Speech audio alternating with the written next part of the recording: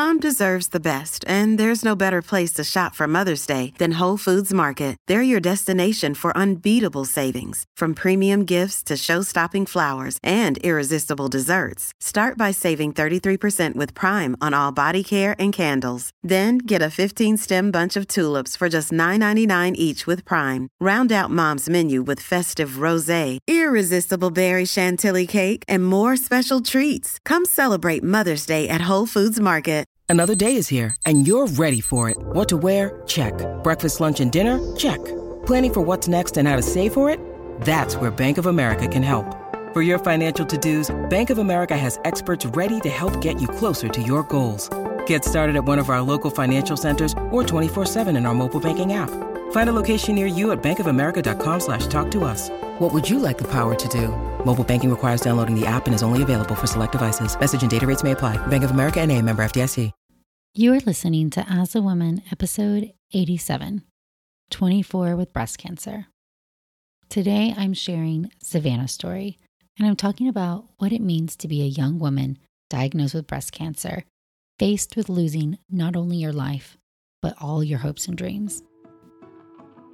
Welcome to As a Woman, the podcast hosted by fertility physician Dr. Natalie Crawford to educate and empower women. Each week, learn about your health, your fertility, and how they relate to your true self. Become a part of the community fostering collaboration over competition while learning how to authentically find your voice and amplify others as a woman. Hey friends, welcome back. Today I'm sharing Savannah's story.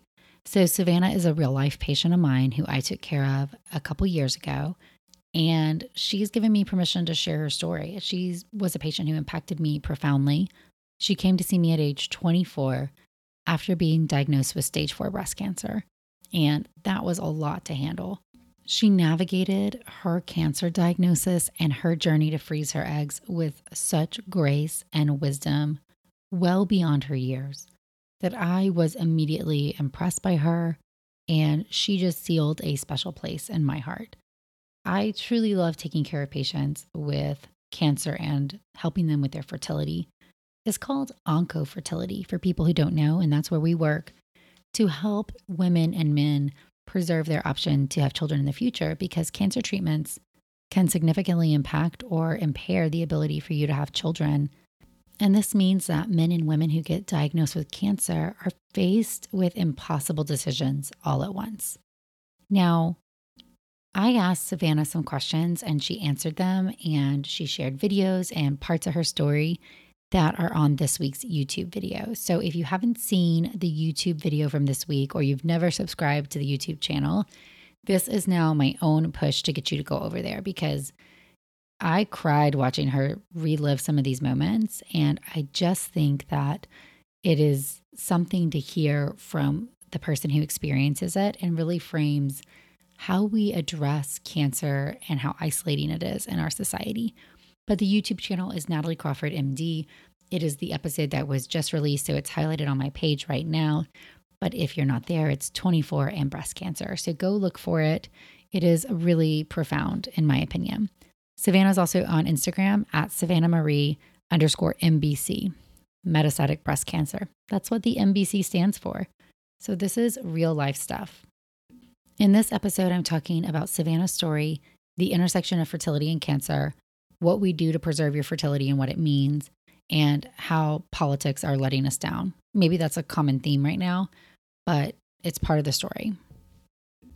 Savannah first came to me at age 24, and when cancer patients get referred in, I always overbook them. So I normally book out for fertility patients about 4 to 6 weeks. So if you called right now and tried to get in to see me, it would be tough.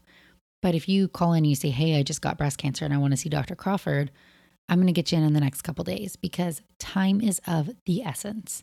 This is another place where being a man or having male gametes, so having testes, is just so much easier. For somebody to freeze sperm, you just ejaculate and then we can freeze sperm. It is that simple. I've taken care of male patients who have a really acute cancer diagnosis and need chemotherapy right away, but because it is relatively easy to just get sperm into a cup and freeze it, they're able to even undergo this in a single day, even when they're admitted to the hospital. And that's not the story for women. So women, as you know, our gametes or our eggs live inside our ovaries. Our ovaries are inside our body. And our eggs live in a immature state. Unlike sperm that constantly matures inside the body, one egg matures a month, and that's the egg that you're going to ovulate. So if we want to preserve your fertility, we don't just want the one egg if we happen to be at the right time of your month. We want to preserve as many options as possible. And so what we're doing is IVF or egg freezing. Remember that they're essentially the same as far as what the woman goes through. You have to take shots to grow your eggs. So those are FSH injections or follicle stimulating hormone. FSH is what stimulates normally one follicle or one egg to grow, but we use them in much higher doses to try to get all the eggs that are outside the vault to grow. For cancer, this is just a one-time shot. So you really do not have the luxury of saying, I'm going to get the eggs from this month and next month and 2 months from now, because we emergently do egg freezing or embryo freezing prior to chemotherapy or surgery or cancer treatment. So chemo is what usually impacts us the most. This means, let's just really think about this. This means that you are getting a cancer diagnosis, yet must decide if you are going to save your fertility for the future before you start treatment. It is a whirlwind of experience.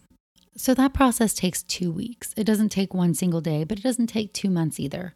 I need 2 weeks before you can start your treatment. So am I delaying the start of your chemotherapy? I am. I'm delaying your cancer treatment in order to preserve the ability for you to have a child later. That's a big deal. And this is why getting you into the office as soon as possible is essential. One of the top barriers to care is that patients aren't getting referred. They are not having fertility brought up to them. They are unaware of the impact chemotherapy or radiation may have on their ability to have a child in the future. Therefore, they're not even given the choice.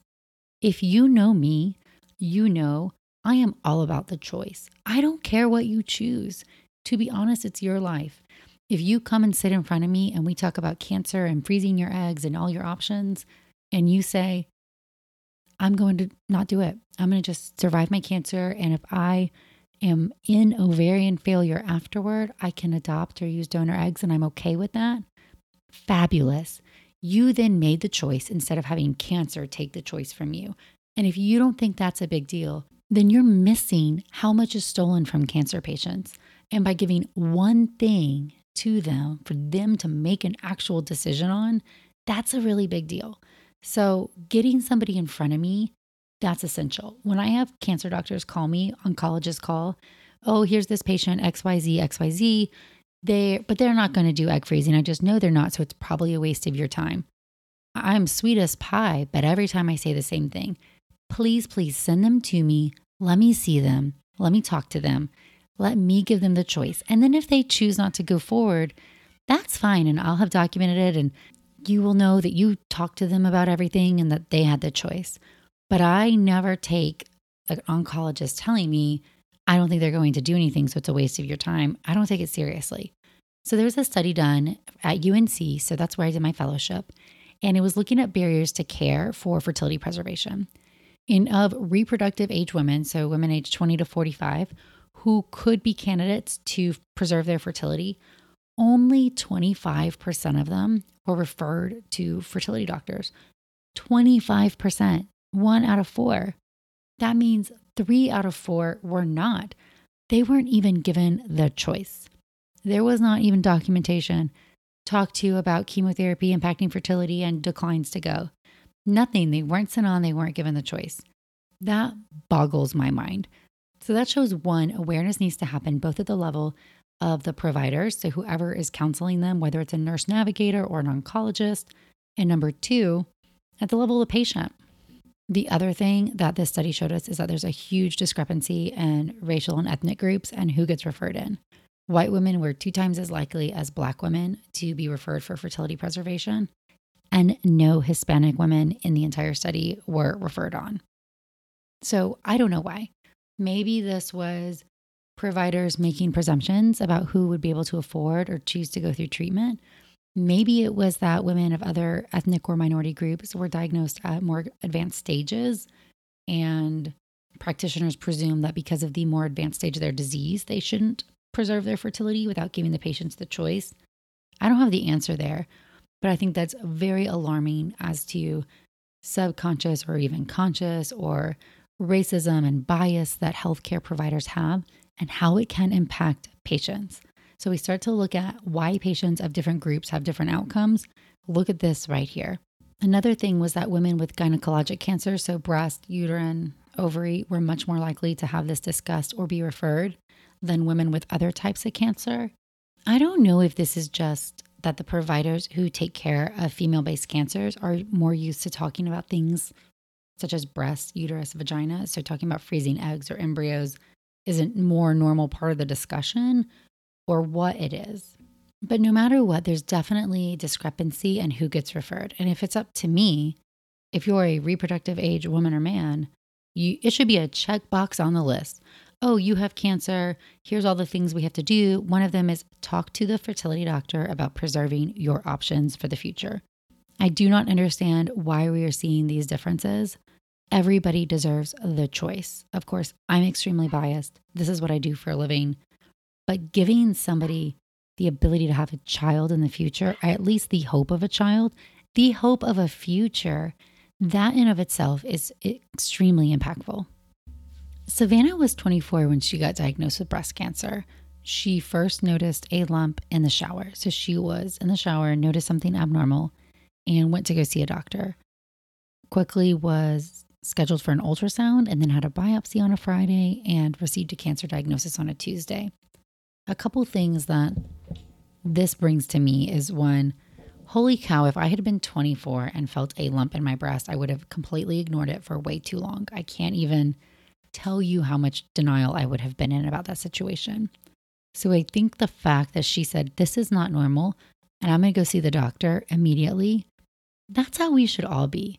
We all should be advocates for our health and not be afraid to go get diagnosis that may really stink and change our whole world. But you don't know what you don't know, and you can't make decisions on things you don't know. So I've always been so proud that she noticed that right away. I also think it's really important to say that knowing your own breasts, whether it's self-breast exam per se, or just feeling your own breast tissue, there's nothing wrong with that. Understanding what's normal so that you can understand what's not normal, that's important. Yes, is a breast lump in a 24-year-old typically cancer? No, but can it be? Certainly. So please know what is normal so you can know what is not. Mammogram screening, there's some controversy on screening guidelines based on different associations. So I think as a patient or a consumer, that in of itself doesn't make this any easier. But to put it simply, getting mammograms starting at age 40 is a pretty rough estimate. If you're at high risk, so if you have a cancer syndrome or genetic cancer syndrome in your family, if you carry BRCA1 or 2 or someone in your family does, or if you have a family member who's been diagnosed with breast cancer at an early age, then those are reasons to consider earlier screening at age 30, possibly with MRIs and ultrasounds. But you should talk to your doctor and have a good preventive strategy. So not just I'm going to wait and see what happens. Oh, I read 40 somewhere, so I'm going to ignore it. No, you need to understand your risk. You need to talk to a doctor about it. And now a word from one of our sponsors, Quince. The weather's getting warmer, so it's time to say goodbye to jackets and sweaters and hello to shorts and tees. I wanted to update my wardrobe for the long haul without spending a fortune, and luckily I found Quince. Now I've got a lineup of timeless pieces that keep me looking effortlessly chic year after year. The best part is that Quince items are priced 50 to 80% less than similar brands, but Quince partners directly with top factories, cutting out the cost of the middleman, passing the saving to us, and only working with factories that use safe, ethical, and responsible manufacturing practices. I personally cannot wait to wear my cute tan linen set this summer. So it's your turn to get warm weather ready with Quince. Go to quince.com/AAW for free shipping on your order and 365-day returns. That's QUINCE.com/AAW to get free shipping and 365-day returns. Quince.com/AAW. Thank you, Quince. And now a word from one of our sponsors, Ritual. Did you know that women were excluded from clinical research policy by federal law until 1993? But women belong in scientific research. They're essential, and Ritual knows this. I choose Ritual multivitamin every day because it is easy to take, and I know that I am getting high quality and traceable ingredients in a clean and bioavailable forms. In fact, Ritual conducted a university-led human clinical trial for their Essential for Women 18 Plus multivitamin to assess its efficacy, and the results showed increase in vitamin D levels by 43% and omega-3 DHA levels by 41% in just 12 weeks. No My Shady Business. Ritual's Essential for Women 18 Plus is a multivitamin that you can actually trust. Get 25% off your first month at ritual.com/AAW. Start Ritual or add Essential for Women 18 Plus to your subscription today. That's ritual.com/AAW for 25% off. Thank you, Ritual. And now a word from one of our sponsors, Apostrophe. With the temperature starting to warm up, I'm so excited that summer is around the corner and getting ready and looking forward to the summer months. But I know that when I'm outside, enjoying nature, I need to pick up supplies to prepare myself for summer adventures. And if you want to get your skin glowing in time for summer, it's time for you to get started with Apostrophe, who is sponsoring this episode. Apostrophe's goal is to help you feel confident in your own skin.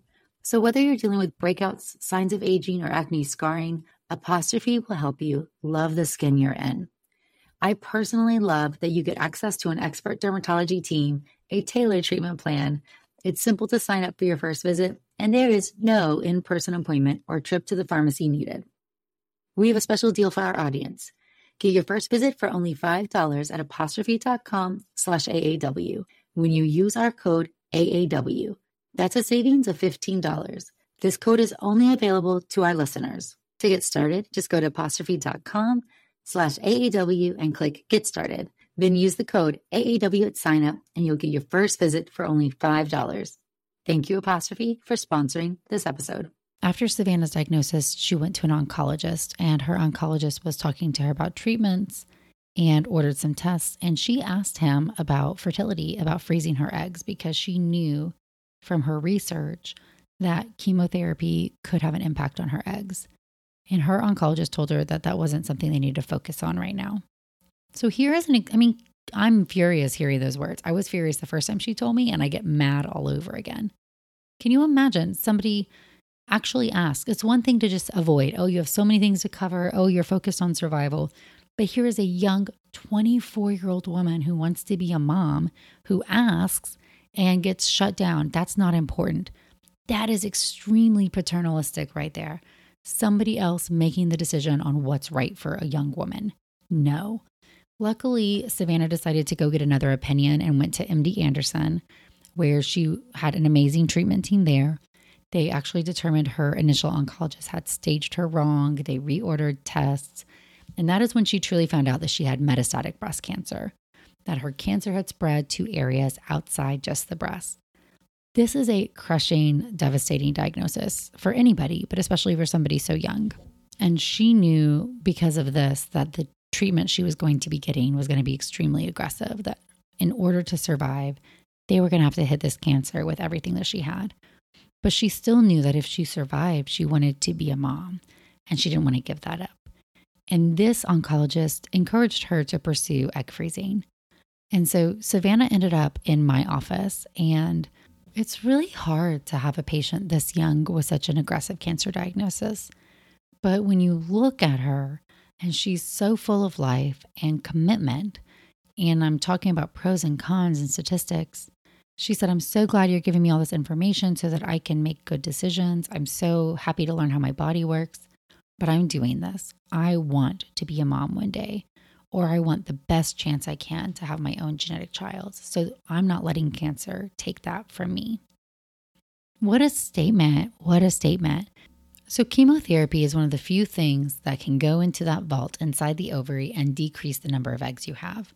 The standard chemotherapy, which we call AC for breast cancer, results in about 20% of women having no eggs remaining or essentially being in menopause after treatment. So just think of that. 20%, 1 out of 5 women with breast cancer who enters into treatment who's of reproductive age will end their chemotherapy journey in ovarian failure and menopause. Nothing we can do at that stage to help you have a genetic child.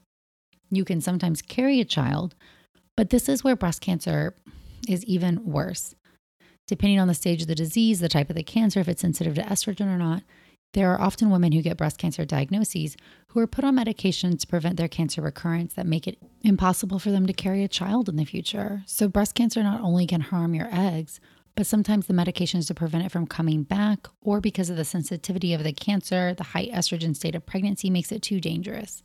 So now we have a group of women who are going to lose eggs, but they may also lose the ability to use donor eggs or embryos in the future and experience at least carrying a pregnancy. So that can be a double whammy. The other thing is, I don't know which 20% of women are going to be impacted.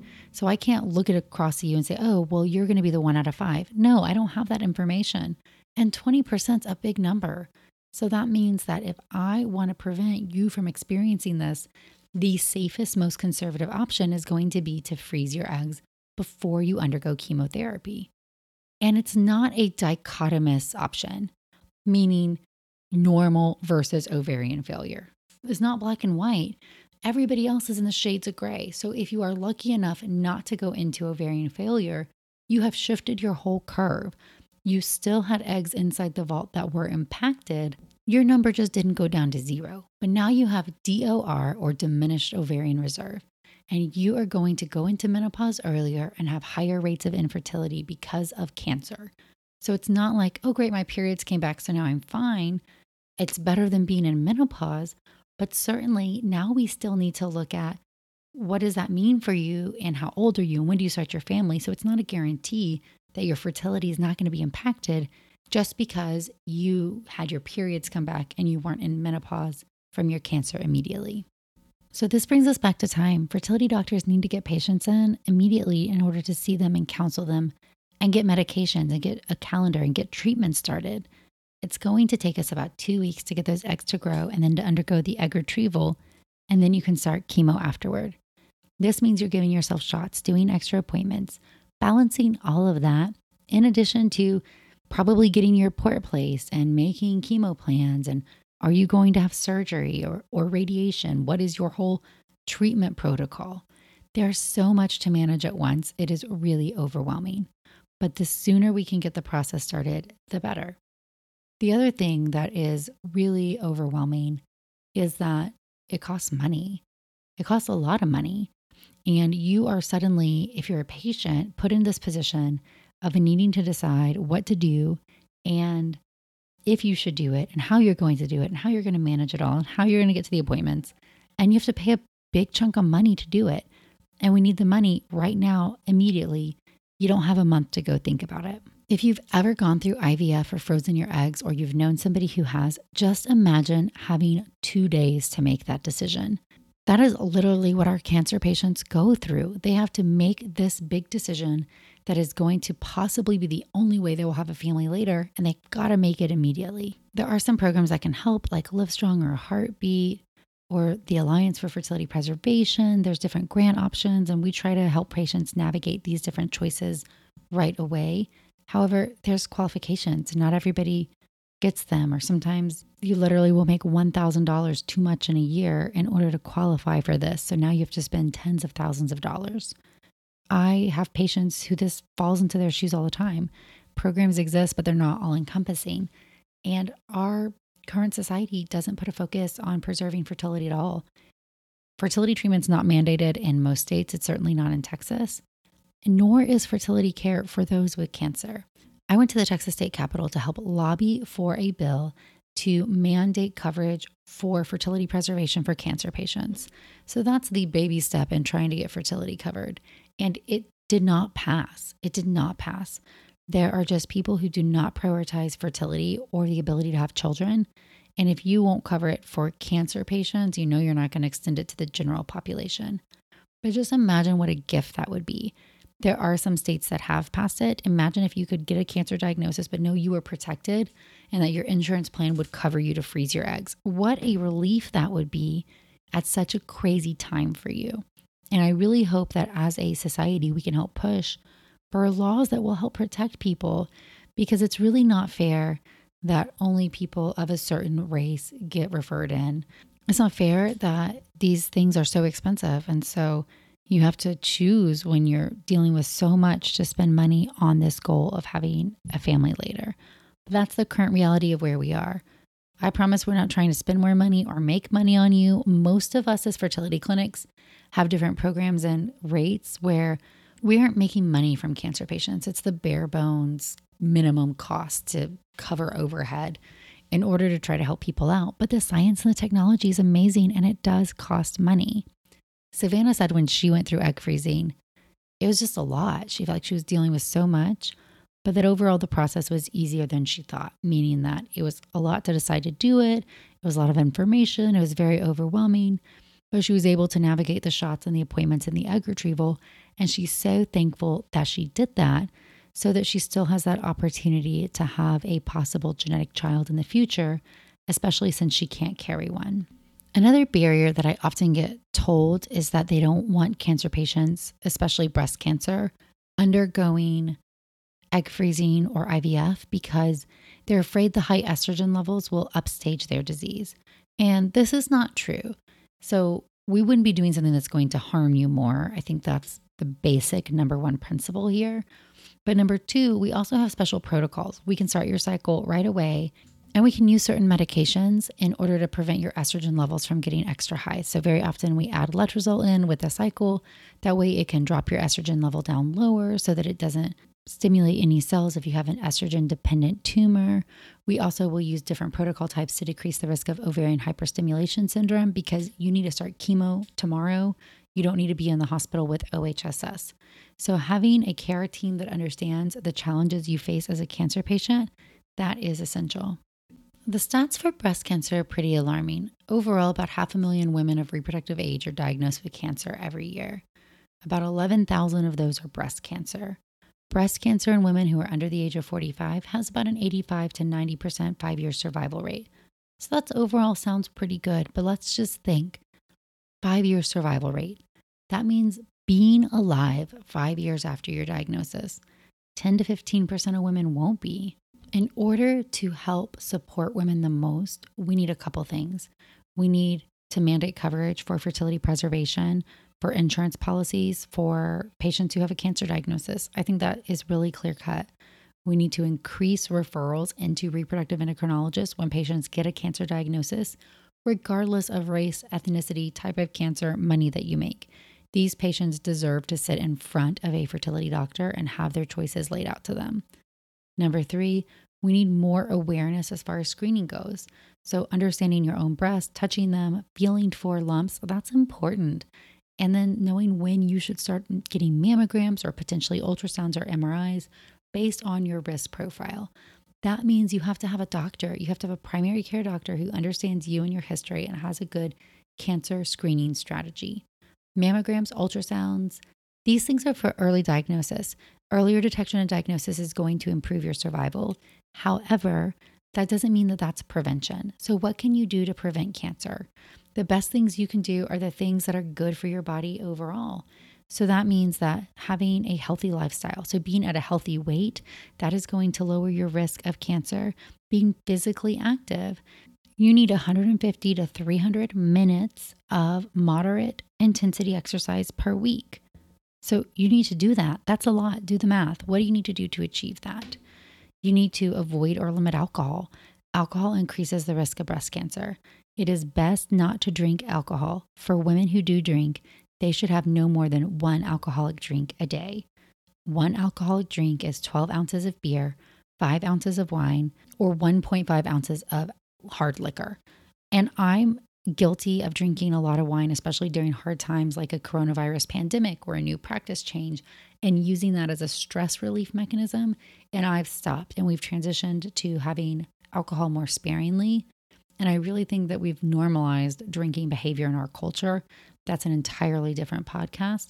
But understanding that the American Cancer Society has said that drinking alcohol increases the risk of breast cancer. There's also a link between breast cancer and diet. Studies on diet are always harder, but a diet that is high in vegetables, fruit, calcium-rich products, lower in red and processed meats will lower the risk of cancer. Breastfeeding is also protective, so if you have kids and you can, breastfeeding for at least several months can also be helpful for you. And using hormone therapy after menopause may increase your risk. And so you need to understand what all your options are. Are you at high risk and what that means for you? If you carry a genetic cancer syndrome, especially BRCA1 or 2, you need to talk to a genetic counselor. One of my best friends is a genetic counselor, and I cannot stress this enough. You need to understand how severe your risk is, and you need a close observation plan.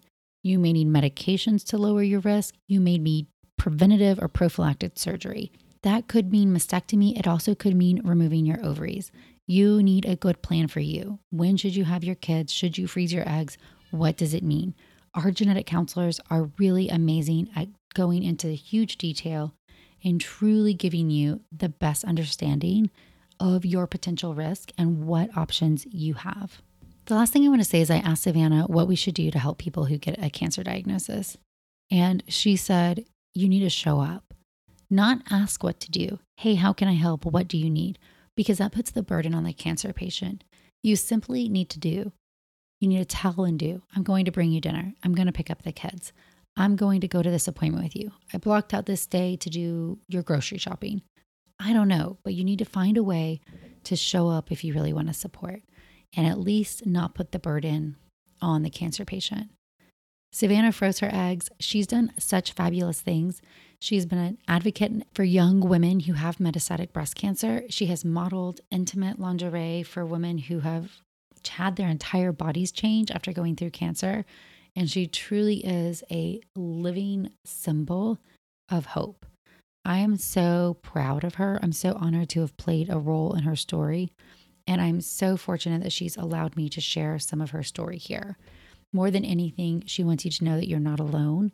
And she wants you to know that it is okay to advocate for yourself, change doctors, demand somebody take you seriously if you have questions or concerns. And again, you can see her full story on the YouTube channel, Natalie Crawford, MD. It is Savannah's Story, 24 with breast cancer. As always, you can follow me on Instagram at Natalie Crawford, MD. Thank you guys so much.